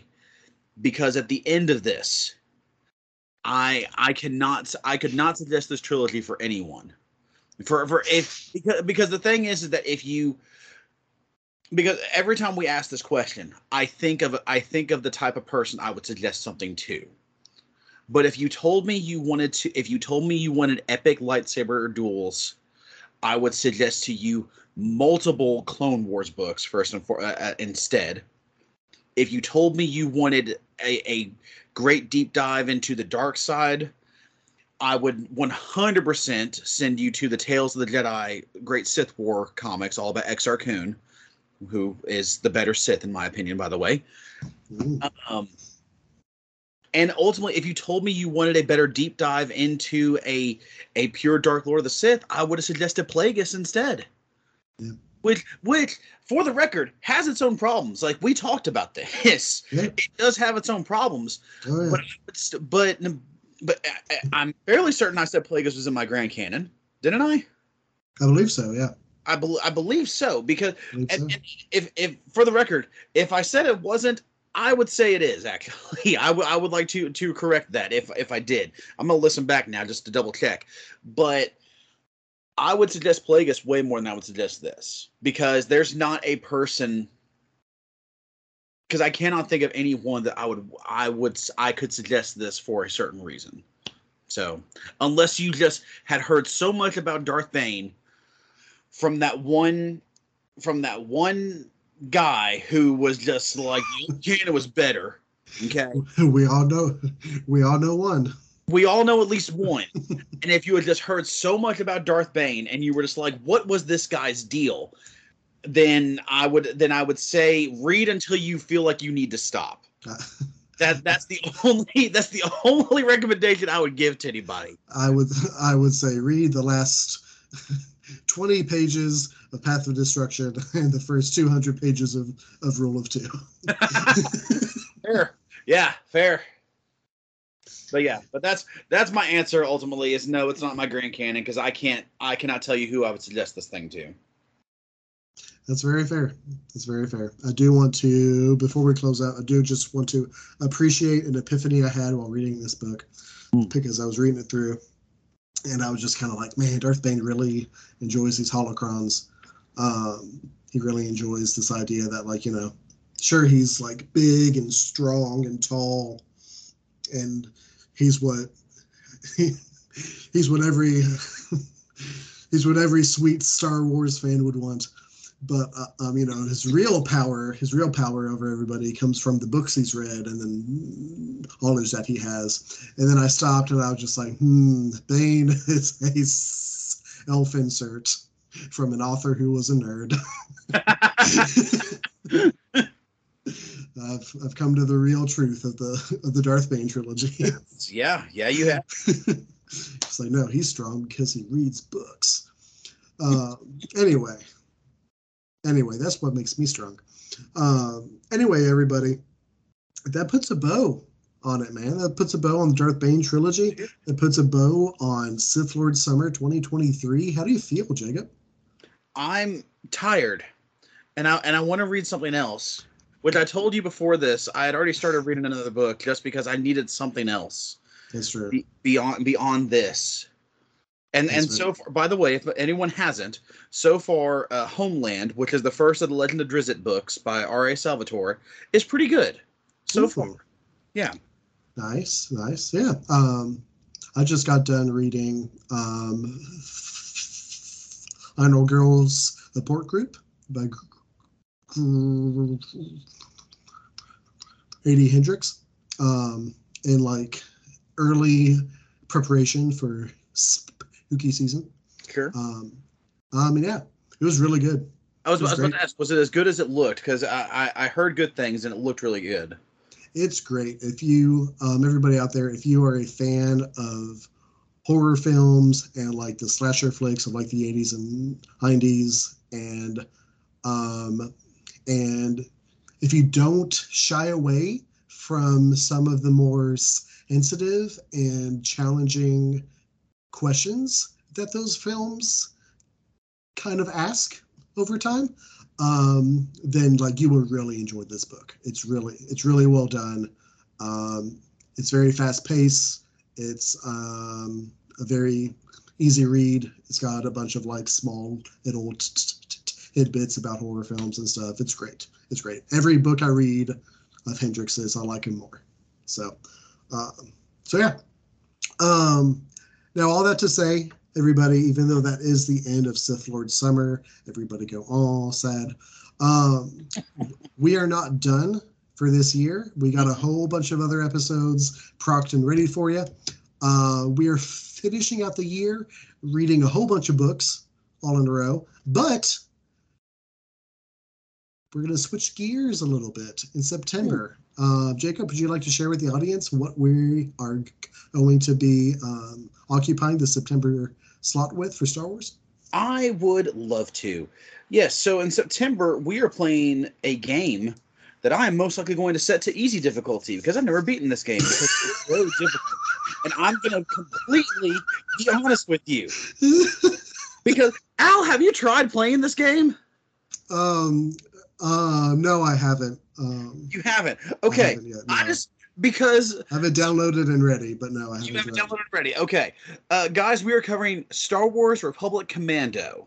So this game came out in 2004, and its big claim to fame at the time was it was going to be the first showing of like the official design of what Kashyyyk was going to be in Revenge of the Sith. We had seen Kashyyyk in other various forms, such as Heir to the Empire, and different books that's referenced in. But this was the first time we were going to see the way it was going to look on film.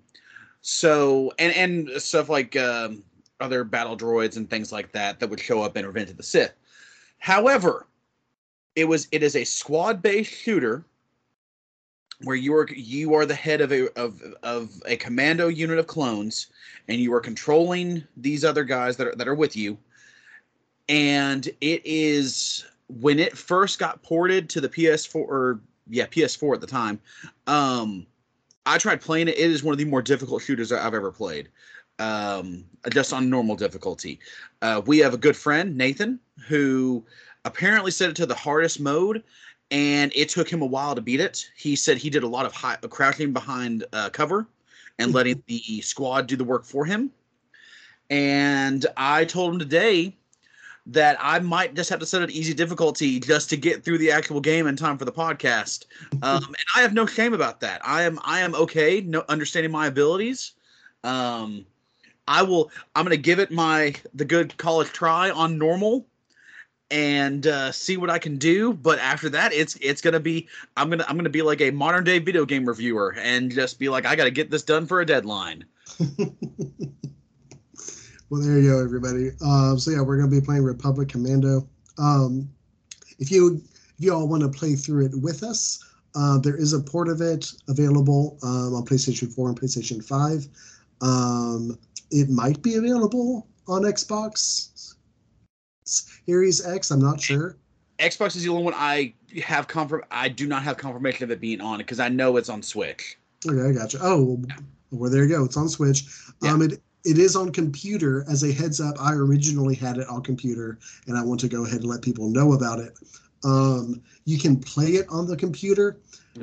For some reason, where the game was ported to PC, the driver for the sensitivity on the mouse and keyboard is like on overdrive for some reason, like unusable, like you can't even navigate the home screen to start the game when using a mouse. And it does not come equipped with controller capability. There are mods and drivers that you can install to use a controller on the computer. If you don't want to go through all that, then your best bet is probably to play it on PlayStation. Just as a heads up to everybody. If you want to, feel free to play that along with us. We'll be recording that episode in September. And then we got a whole bunch of other stuff coming up. October, spooky season is coming. So Josh and I will be on Horror Fest as always. We got some shows coming up about some comic books as well. So we got a whole lot of content coming. We really appreciate you guys hanging out with us. Thank you, Jacob, as always, for being my constant companion on the Star Wars EU or E review. And everybody out there, just a quick reminder that fandom is for everyone, even people who really like Darth Bane. So if that is you, then hey, man, I think that's awesome. And I'm glad you have something that you enjoy, and I would love to hear more about it. But for now, everyone, have a great night. Be kind to each other, and we will see you guys on the next episode.